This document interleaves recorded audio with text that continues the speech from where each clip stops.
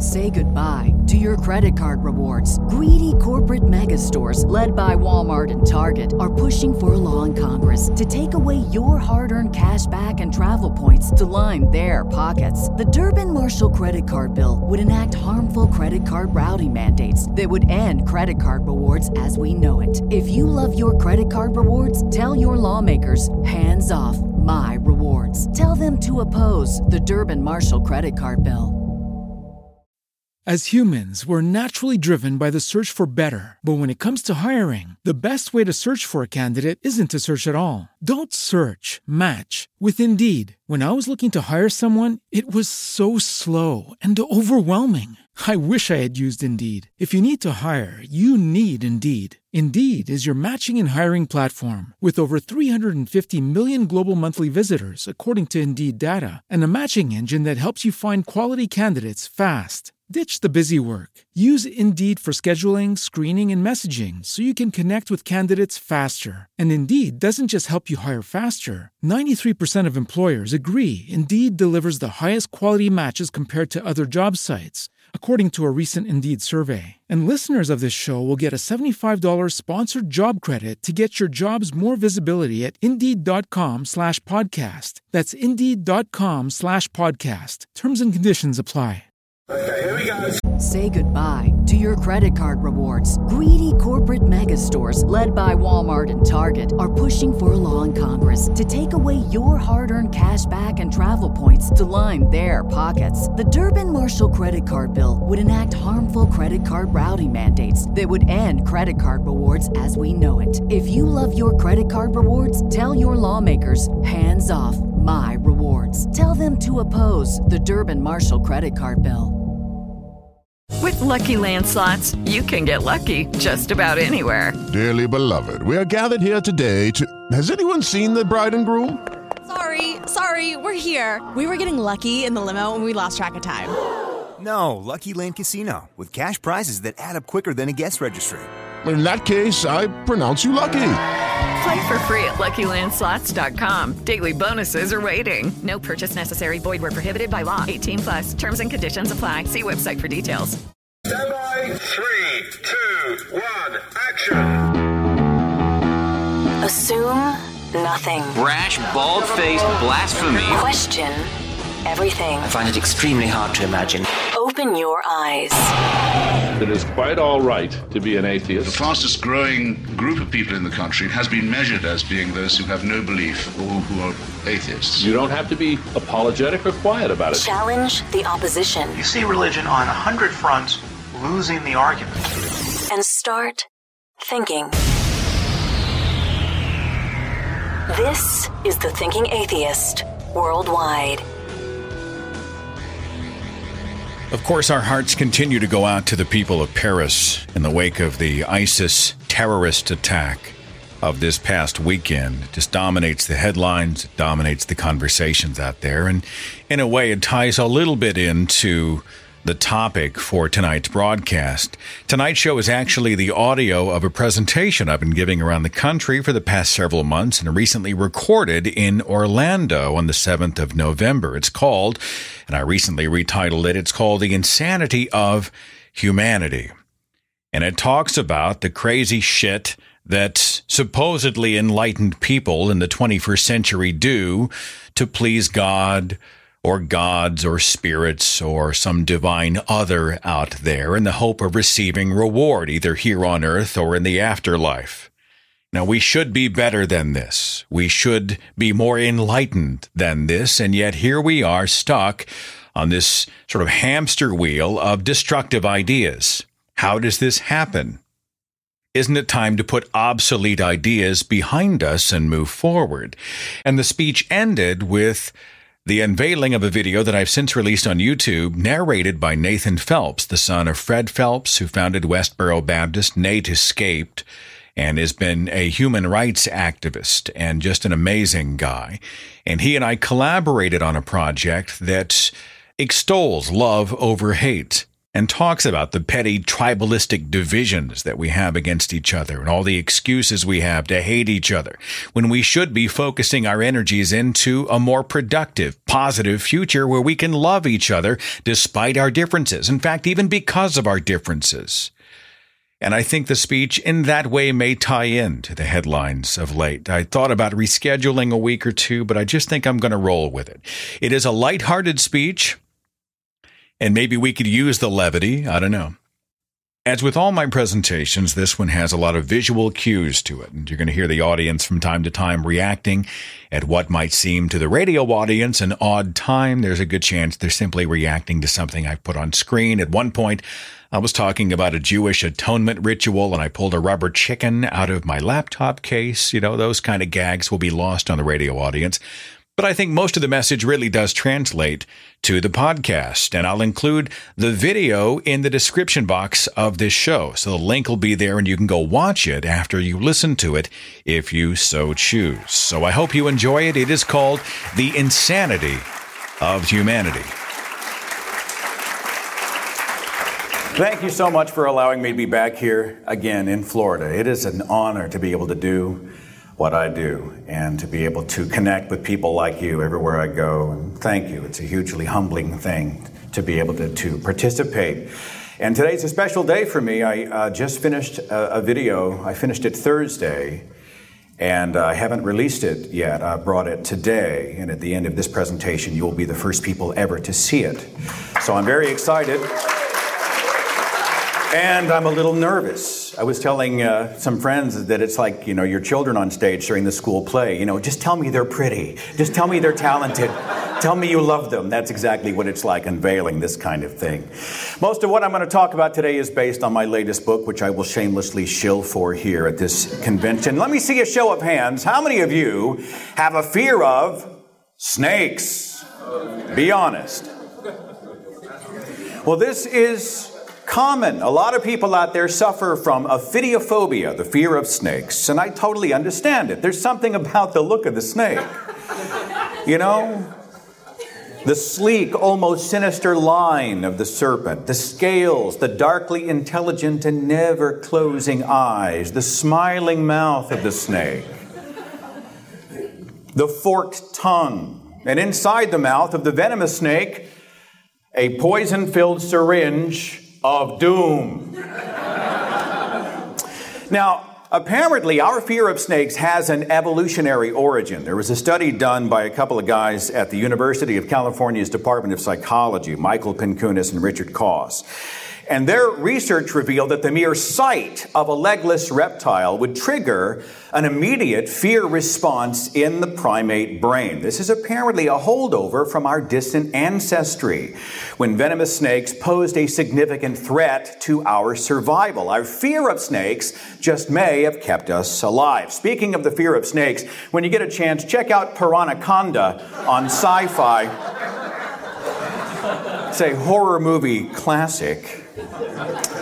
As noted behind me in my extremely boring slide, scientists in Brazil and Japan recently tested something called a snake detection theory. It was based on the work of anthropologist Lynn Isbell back in 2007, which examined a region of the brain called the pulvinar. Now, apparently, neurons in the pulvinar receive signals from our eyes and immediately direct our attention to specific things in a wider field of view. Let me give you an example, and forgive the horribly photoshopped image up here that I put on screen. But I mean, let's say you've got an image with multiple items in it. You've got the green of the carpet, you've got the chair, you've got the table, you've got the red of the house, and the snake.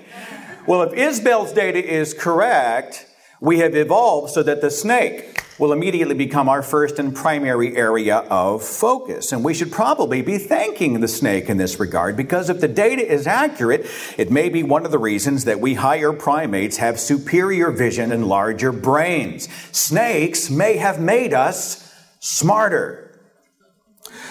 Well, actually, snakes made some of us smarter.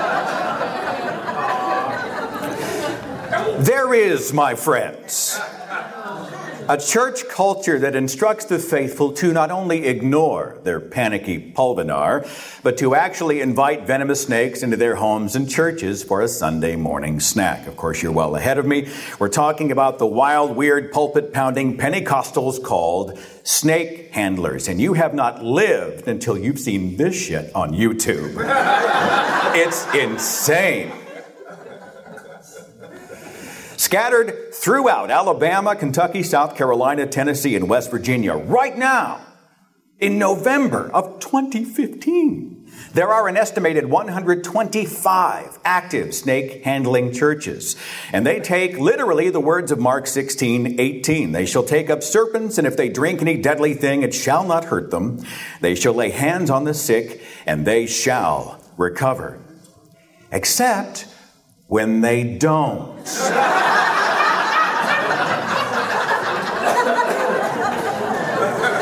You guys remember the story about this guy, right? Jamie Coots, pastor of the Full Gospel Tabernacle in Jesus' Name in the Appalachia Hills, also a television star, was one of the co-hosts of the Nat Geo TV series called Snake Salvation. He was bitten on the hand and died Saturday, February 15th of last year. And this wasn't the first time he'd had a horrible encounter with a snake. He'd been bitten 9 times before that. Upon his death, news reports popped up everywhere. The New York Times carried the story, USA Today, the Huffington Post, even the Wall Street Journal. It was carried overseas. I saw stories like in the Independent and stuff. I thought, this is how the rest of the world sees the United States. It just makes me grieve. Well, in the wake of his father's senseless death, his son Cody, in his infinite wisdom, informed the Christian Post that, relatively speaking, death by snakebite is really not that bad, especially compared to a stroke or a car accident. He then declared via social media, went on Facebook, and said he aspired to one day take up his father's mantle and become a snake handling minister himself. By the way, he also begged for money, which is the mark of any good preacher, because his father had not carried a life insurance policy, and the family had no money for the funeral expenses. All right, let's recap for just a second. Somebody does something incredibly stupid. It goes awry. They ask us to give assistance, and we do so because we are good people. And then they announce that the stupidity is going to continue. Is this not like somebody blowing up their house in a meth explosion and then coming to you and saying, help me buy or build a new house? It makes no sense. And unfortunately, humans aren't the only ones that suffer in these escapades. There are charges that snake handlers often abuse these poor animals. They're found dehydrated, malnourished, and sick. What happens when you dehydrate and malnourish a snake is it makes them less active, right? They're conserving energy, so they may be less likely to strike or bite. And even if they do strike, the fact that they have been malnourished and dehydrated often dilutes the potency of the venom. So if you are a snake handling preacher, you're bitten by a venomous snake and you survive, woo, praise Jesus, it's a miracle. When the truth was, it wasn't Jesus, it was animal abuse. And to add to all the insanity, remember this scripture? They'll take up serpents and drink any deadly thing. It shall not hurt them, blah, blah, blah, blah, blah. Well, mainstream research and Bible historians have revealed, here's a clip from Carrier's book, Hitler, Homer, Bible, Christ, that says that those verses in Mark were actually forged or inserted after the fact by somebody else. The original book of Mark ends with a crucifixion. Somebody went in and tagged on the happy ending after the fact, including all of these verses about drinking poison and handling snakes, which means that they are operating on scriptures that aren't even part of the earliest manuscripts of Scripture. Now, some people see snake handling as a healthy way of improving the collective IQ of the human species. It's like that meme on the internet that says, I'm not saying we kill the stupid, let's just remove the warning labels and let the problem kind of sort itself out. The idiots will filter themselves out of the gene pool kind of thing. But I'm more interested right now in how 21st century human beings, supposedly at the top of the Enlightenment chain, can think this is sacred. This is beyond criticism or reproach. This should continue. Let's stick with the biblical God for just a second and explore another sacred tradition, the Sabbath.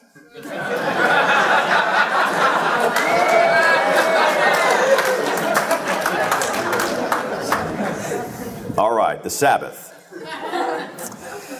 As God rested on the seventh day after the creation of the world, so his chosen people are charged to remember the Sabbath and keep it holy, the fourth commandment. If you are an observant Orthodox Jew, you keep what's called malaka. There are 39 specific types of labor that are prohibited on the Sabbath. Those types of labor include plowing, planting, cooking, combing, shearing, weaving, sewing, slaughtering, tearing, cutting, writing, carrying, kindling, extinguishing, and a lot more. Now, this is where I want to camp out. Kindling and extinguishing for just a second, okay? For 25 hours on the Sabbath, from Friday evening, just a few minutes before sunset through Saturday night, you're not even allowed to cook a meal in your oven. Let's say you want to cook a Sabbath meal. You turn on the oven. The turning of that knob constitutes an action, work. And that, of course, will offend the great kosher chef in the sky. Well, never fear, my friends, because major appliance manufacturers like Electrolux, Maytag, Kenmore, Whirlpool, GE, and others have addressed this challenge with a special feature called, and I'm not making this up, Sabbath mode.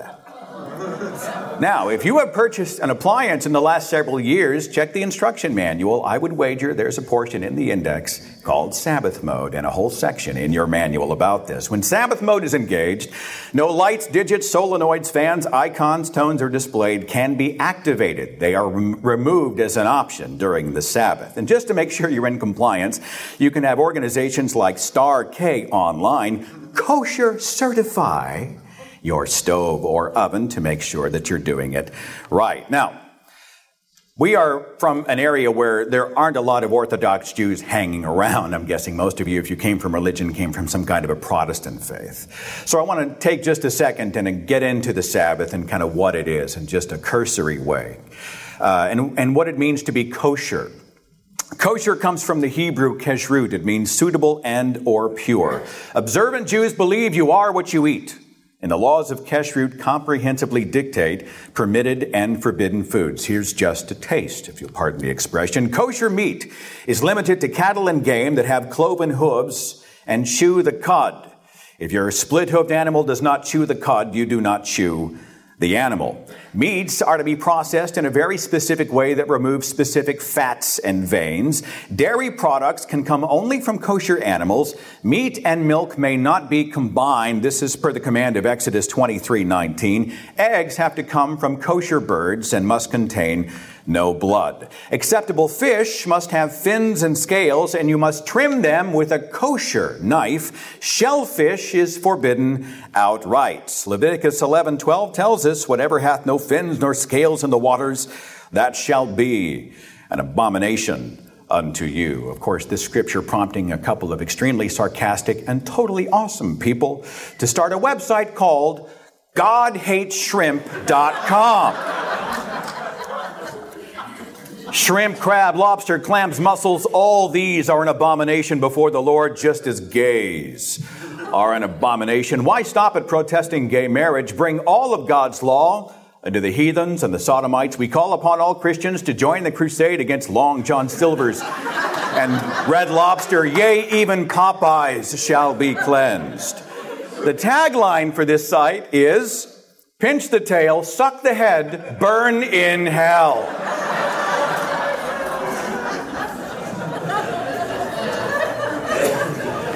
Back to kosher. Fruits and vegetables grown via soil, plants, or trees, those are fine, provided they didn't come from a field that combined two different types of seeds. And you must check them for multi-legged insects that break the kosher code. That's right. The most wise and powerful being in the cosmos cares what type of bugs crawled on your veggies. Wine must be fermented only with certain enzymes and come from a kosher winery, with each bottle prepared under strict rabbinical supervision. The list of requirements goes on and on and on and on, and it's exhausting. And on top of the food restrictions, you're not even allowed to crank up the oven to cook food or even warm pre-cooked food on the Sabbath. Well, never fear. If you are a more progressive Jew who is allowed to turn knobs, and again, I'm not making this up, an organization called Torah Technologies has invented a device for your appliance called the tweaker. When the tweaker is engaged, all digital functions of your appliance are removed. meaning that all the tones and the lights are pulled so that you can do everything manually, what was forbidden digitally. Also, it delays the action of knob turning, meaning you can turn the heating knob midday on Friday, get warm challah on Saturday. Congratulations, Jews, you've just outsmarted God. You're not even allowed to have a lit light bulb in your oven if you're an observant Jew. On the Sabbath, the closing of the circuit in the bulb constitutes kindling. That's forbidden. So for a period of about 25 hours, you're required to go and keep the light bulb in your oven unscrewed. It blows my mind. In the book, I had Vince DePorter, a brilliant illustrator who participated in Sacred Cows, draw this one up as the Orthodox Jew looks in the oven. My bulb isn't dim. And she's like, I beg to differ, right? Well, in Judaism, like Christianity and so many other faiths, we don't want to sin. We want to keep ourselves pure. We want to be obedient. We want to please our invisible Father in the sky. And when we become sinful, it's important we purge ourselves of that sin. Many Orthodox Jews do this through another sacred tradition. It's called Kapparot, and it requires a live chicken. Yom Kippur is also known as the Day of Atonement, and Kapparot is usually done around dawn on the day before. Okay, and here's kind of how it works. The instructions are extremely clear.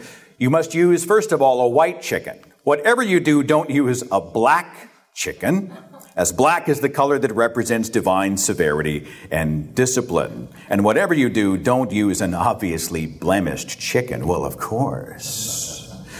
Here's a practical demonstration.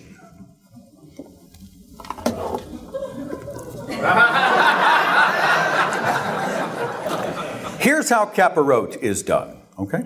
First of all, you read a paragraph. I'm going to spare you the text here. Children of men who sit in darkness in the shadow of blah, blah, blah, blah, blah. You have to recite all of this, okay?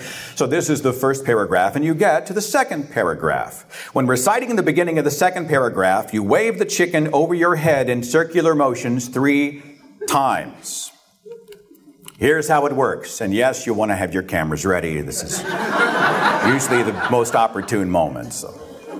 You take the chicken over your head. Oh, I see the cameras right now. That's awesome. You take the chicken over your head and you circle it and say this. This is my exchange. And you take it a second time. This is my substitute. And a third time. This is my expiation. And you repeat that 2 more times before giving the chicken to a ritual slaughterer who takes a razor blade and slices off its head. This is atonement. Just in the Old Testament times, they would bring the goats into the Old Testament altar for sacrifice, right? They would take the sins of the people and put them into the animals. They would then slaughter the animals. A blood atonement, a blood sacrifice for sin. Jesus Christ on the cross, the sins of humanity on Christ's body. His body is killed, a blood sacrifice and atonement for sin. This is what they do with the chicken. Here's an actual photograph of this guy swinging a chicken around his head. Now, they call this sacred. They think this should be protected. And it's taught to children so they can properly atone for sin. Now, check this out. When they're done with the chickens, when they do this ritual and they swing the poor things around and they slice their heads off and whatnot, they then donate the chicken bodies to feed poor people, which prompts the question, if you give somebody else a chicken fully evil, do they then have to go get a fresh white chicken and start the process all over again? So often, again, the innocent who pay the price for the insanity of humanity, is it not? And this tradition is called sacred. This must continue. This makes perfect sense. There was an observant Jewish family in Brooklyn. They were not allowed to turn on their stove or whatnot on the Sabbath, so they turned on a hot plate the day before. It malfunctioned. It burned the house down. It killed 7 of the 8 children and the father. Only 1 child and the mother escaped by jumping through a second-story window. Just in the Brooklyn area, this is the 4th Sabbath or holiday fire to have killed people since 2000. Most of them caused by ritual candles. You can't strike a match on the Sabbath. You have to do it well before and leave these candles running. Why must the innocent suffer? For hundreds of years, residents of a town called Brodilovo have sought to cleanse the community, a small community in Bulgaria, of evil, ward off rabies, and bring good luck and fertility to the land through a practice called Trechin. Trechin translates literally dog spinning. Yes, really.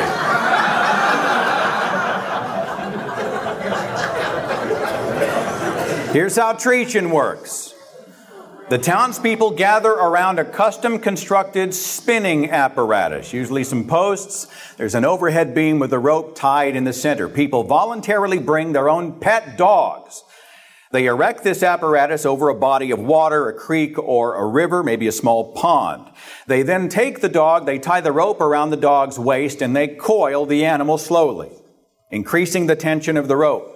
Over and over and over and over until the rope can be coiled no more, and then they release the poor animal to spin and flail for an eternal 20 to 30 seconds before it splashes into the water, often so disoriented that the animal drowns.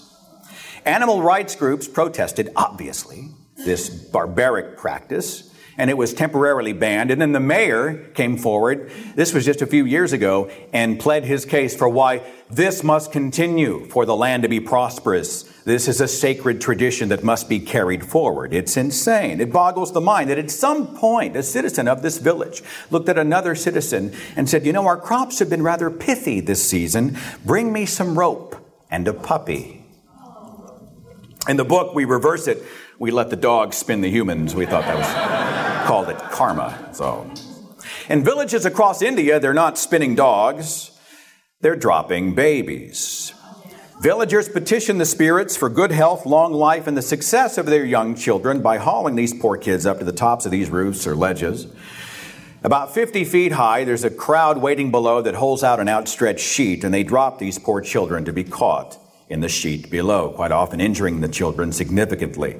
The kids are 1 to 2 years old. They believe this is a necessary initiation, right? And this barbaric practice continues because it is sacred. It is part of our heritage. It's part of the way we've always done it and always should. What about this sacred Spanish ritual of baby jumping? This one dates back to medieval times. A guy dressed up as the devil jumps over young babies to signify that they have escaped the foot of Satan, I would suppose. This is supposed to ward off evil spirits. It just blows my mind. All of this to appease who? Some cosmic genie somewhere out there with, let's face it, some really strange fetishes. Here's another bizarre edict carried out by supposedly higher primates. At least it's human adults that bear the brunt of this one. In a small village in India, where people gather in a centuries-old practice, hundreds converging at this southern state, to petition the gods for what else? Good luck, good health, long life, and success. And they do this by asking a chief priest to smash a coconut over their heads. A holy man begins the ceremony by standing on a bed of nails, and they take 7 elders of the tribe and they kneel them before this high priest. And he takes the coconuts and he initiates all 7 of them. And then I guess hundreds of people travel up to hundreds of miles from all over the place to get in a line so that they can have a coconut smashed over the tops of their heads. Many of these people so injured, they require medical treatment by attending paramedics. Some people refuse the medical care and they simply sprinkle their bleeding skulls with sacred ash. Some people take pieces of the broken coconut home as a good luck charm. This is sacred. This is reasonable. This is necessary in the 21st century. It blows my mind. Of course, you guys are familiar with the annual Easter self-crucifixion ritual in the Philippines. You guys see the headlines of this? Every time Easter rolls around, we see these guys doing what they do. And this image is a little harsh, so bear with me. But these people voluntarily create cat of nine tails whips, many of them homemade, and they flagellate themselves bloody in the streets. They walk this long row, kind of a parade, wailing and moaning in pain. And at the end of this bizarre little dance, they have themselves voluntarily nailed, literally nailed, to crosses. This is supposed to atone for sin, bring good luck, produce miracles for the afflicted, and show gratitude to God. This guy's name is Ruben Inaje. This past spring, he was crucified for the 29th consecutive year. He actually keeps these nails in a jar in his house 364 days out of the year, and he pulls them out on Good Friday, and they are pounded in through his hands and his feet. Go figure. It just boggles the mind. Now, to add to this insanity, if you look right here next to his face, you see that little foam thing? That's a wireless microphone. They literally wire him for sound, just in case the back row of gawking rubberneckers can't hear the poor bastard screaming. And it's become such a popular tourist attraction, area gift shops surround the square where people are crucified. And you can actually, in some of these shops, purchase commemorative crucifixion nails. Can you imagine? This is sacred. By the way, those brave, aka stupid enough to participate in this tradition of self-crucifixion are encouraged to get tetanus shots in advance. For reasons of safety and hygiene. Because after all, when having cold steel driven through healthy flesh for the purposes of ritual torture, it's always important to exercise cleanliness and prevent any nasty infections. This makes even less sense to me when you think about Christ's sacrifice on the cross. Even if you believed it, essentially you're declaring that Jesus, the sacrifice of a God, wasn't enough. It makes no sense. Now, all of this to appease some divine other in the sky, God or otherwise. I'd like to address those who talk about these fringe beliefs when they participate in a mainstream belief and say, that's crazy. When I was a mainstream Protestant Christian, I would have looked at all this craziness over here and the coconuts and the baby tossing and thought, this is offensive, this is horrible. Not realizing that in my own life, my mainstream sacred rituals were no less crazy if I would just take a moment to look at them objectively. Let's look to the Catholic Church. Of course, here's the Catholic Father, the Bishop of Rome.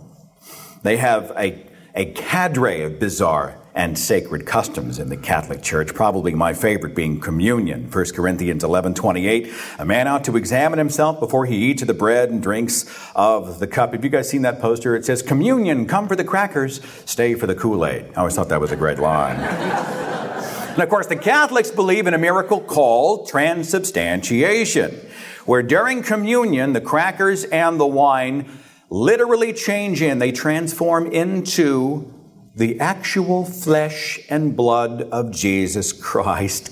Cannibalism. It's like that poster that says, eat Jesus, one cracker at a time.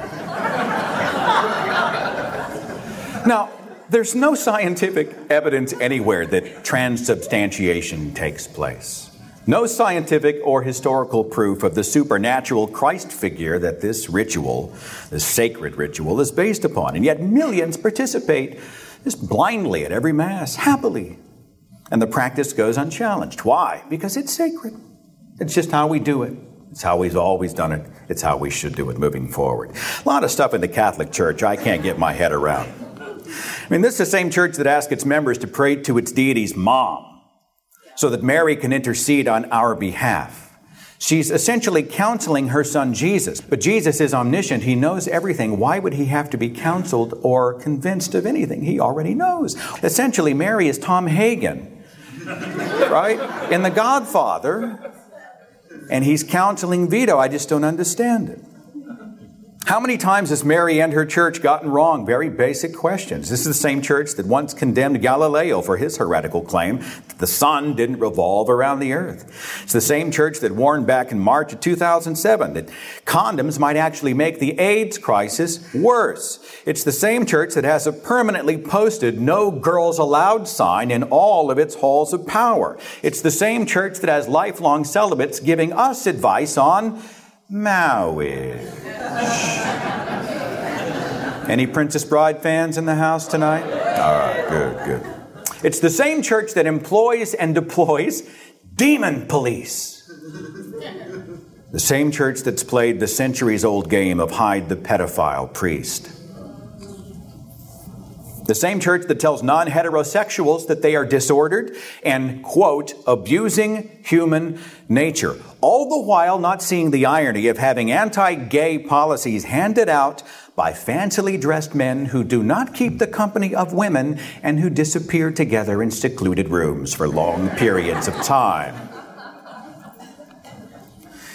In Catholicism and Christianity, these beliefs and customs are drawn from the Bible, the foundational document for all of it. And that's what I want to anchor the rest of this portion of the presentation with. The Bible, the cornerstone for the whole structure, the most sacred text in the history of sacred texts. And nobody knows who wrote the damn thing. Nobody. Not one of the 66 books. Nobody. Crack it open, what do you see? A true story, a sacred tale about a space wizard who created a dirt man and a rib woman in a special garden filled with talking animals, and that they and their billions of descendants deserve death because they had the audacity to seek knowledge after the Father that was supposed to protect them threw the temptation directly into their faces and then gave his arch enemy direct access to them. This story is sacred. There's the sacred tale of penguins walking 8,000 miles to the desert of the Middle East so they could rendezvous with anacondas, giant pandas, camels, polar bears, flamingos, and hamsters aboard a floating zoo while God violently drowned everybody else in a flood which then cleverly disguised itself as a natural layering of sedimentary rock. And fossils radiometrically dated to millions of years before this event was supposed to take place. This story is sacred. I've got Balaam and his donkey in Numbers 22, more talking animals. This story is sacred. I've got a prophet so insecure about his bald head, he calls down a she-bear curse and murders young children who poked fun at him. Elisha's story is sacred. I've got David in 1 Samuel presenting as a wedding dowry to Saul the fleshy tips of 200 Philistine penises. What the fuck? Whoa. Whoa. Whoa. A wedding dowry of foreskins. This story is sacred. I've got the sacred mastermind of the universe deciding again to fix humanity. This time he decides the wisest method to do so is teen pregnancy. I'll wait for you. Take your time.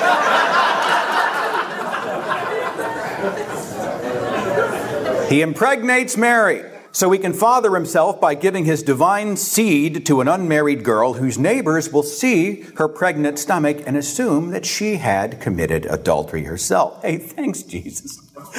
He then performs magic tricks in a primitive time and remote blip on the planet, content to have them chronicled in books written by anonymous authors and voted into a canon by the very people who had screwed up everything else in history.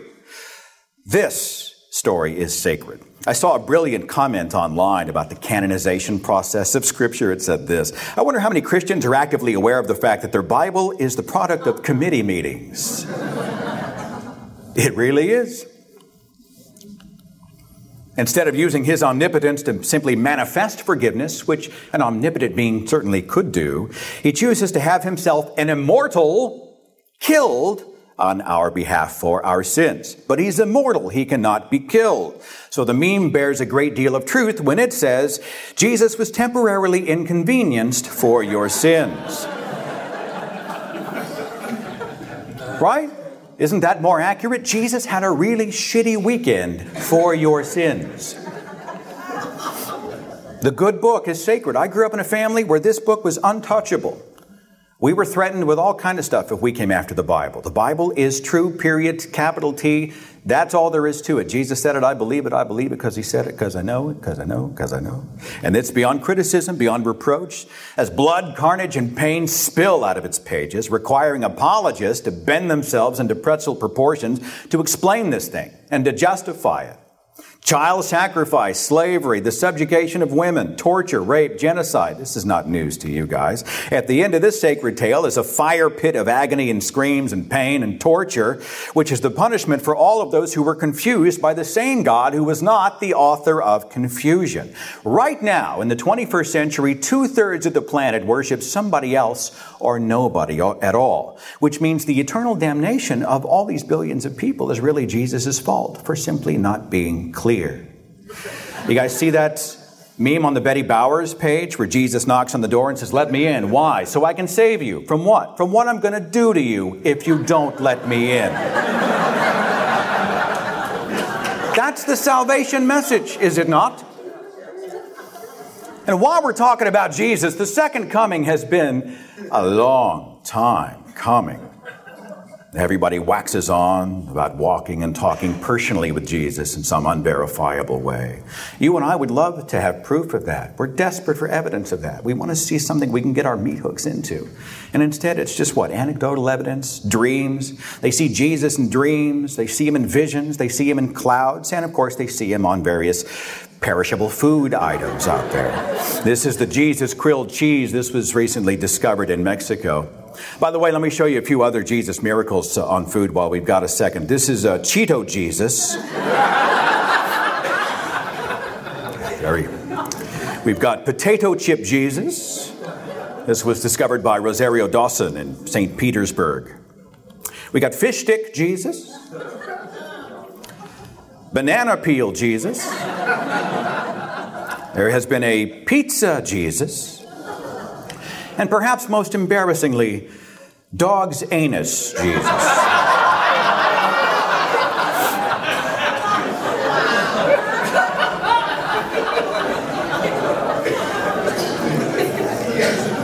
How was this particular miracle discovered in the first place? That's a miracle. I don't get that.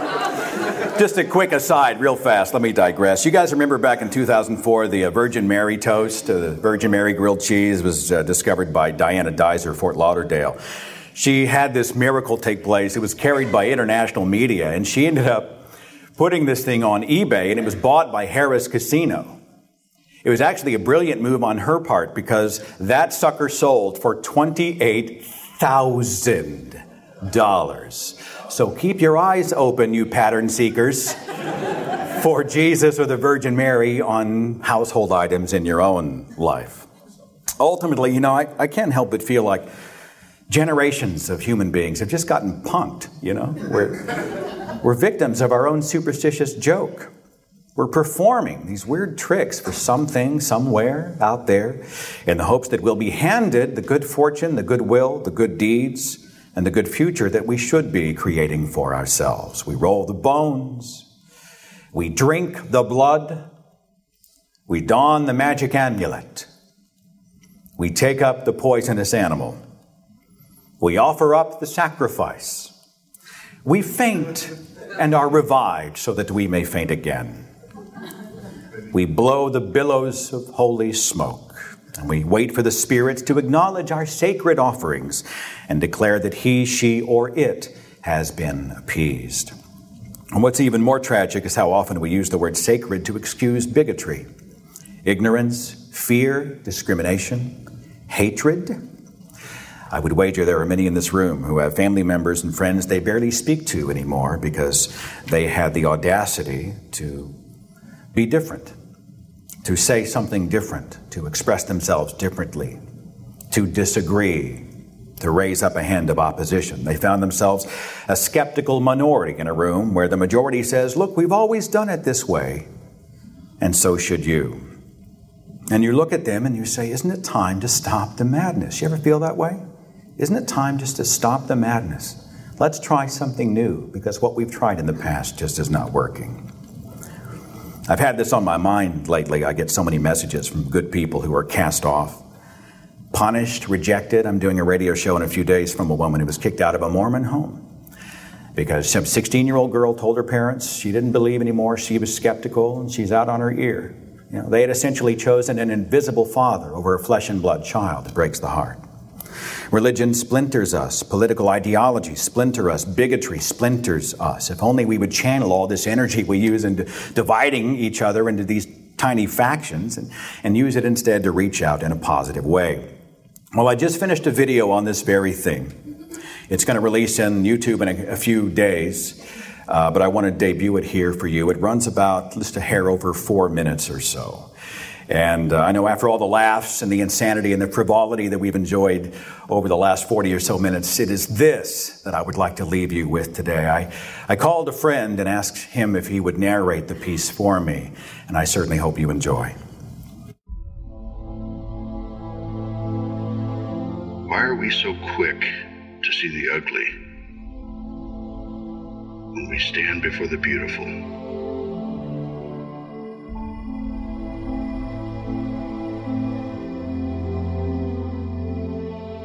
Why have we declared that those who are different than us are separate from us? Why do we stand before the light only to turn and face the darkness? Far back to the earliest moments of human memory, we've broken ourselves into small tribes of inclusion, only so that we could treat others with exclusion. We told ourselves that we were right, that we were superior, and that God was on our side. So many sacred scriptures, rites, edicts, and doctrines are bathed in the blood of tribes, each one warring against the other, each one declaring divine right, each prepared to take their divisions, their bigotry, their fear, and their hatred to the grave. And tragically, many do so. Thousands and thousands of groups, religions, cultures, races, and nations, each declaring that it's us versus them, each building their temples, monuments, and messages upon the human tragedy of ignorance, division, and hate. It's such a waste to look at all others and hope to only see ourselves, to stand upon the claims of primitive times and primitive minds, declaring that times and minds should never change, and holding in contempt the very people we should be holding in our arms. Ignorance, fear, hatred. We teach it to our children. They teach it to their children, who teach it to their children. We cloak it in the shroud of righteousness. We speak it in the name of justice, and we claim it in the name of God. And we could be so much better. I have witnessed the power of hatred, but I discovered a much grander and better world beyond. I see your face, and it is beautiful. I hear your voice, and it is beautiful. I know that you are different than me, and it is beautiful. And I'm proud to stand beside you like a brother. I am your brother. We are links in the human chain, alive at this moment for a brief, priceless chance to breathe the air, to feel the sun upon our faces, to speak the very best words for the very best reasons, to pursue the best ideas and achieve the greatest dreams, to unite instead of divide, to heal instead of harm, and to share together the preciousness of life.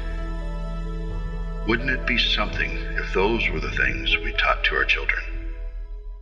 To look at someone who is different, wonderfully different, and see something beautiful.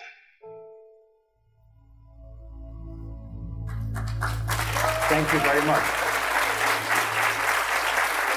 Thank you so much for listening to the broadcast tonight. FYI, if you are interested in watching the video that you just heard the audio of, the one narrated by Nathan Phelps, that is available on the Thinking Atheist YouTube channel. The video is titled Something Beautiful. There's also a version floating around on Facebook linked to my Seth Andrews Facebook page. So if you want to find it, watch it, perhaps even share it, it is out there. And thank you so much. We're taking next week off for the holiday.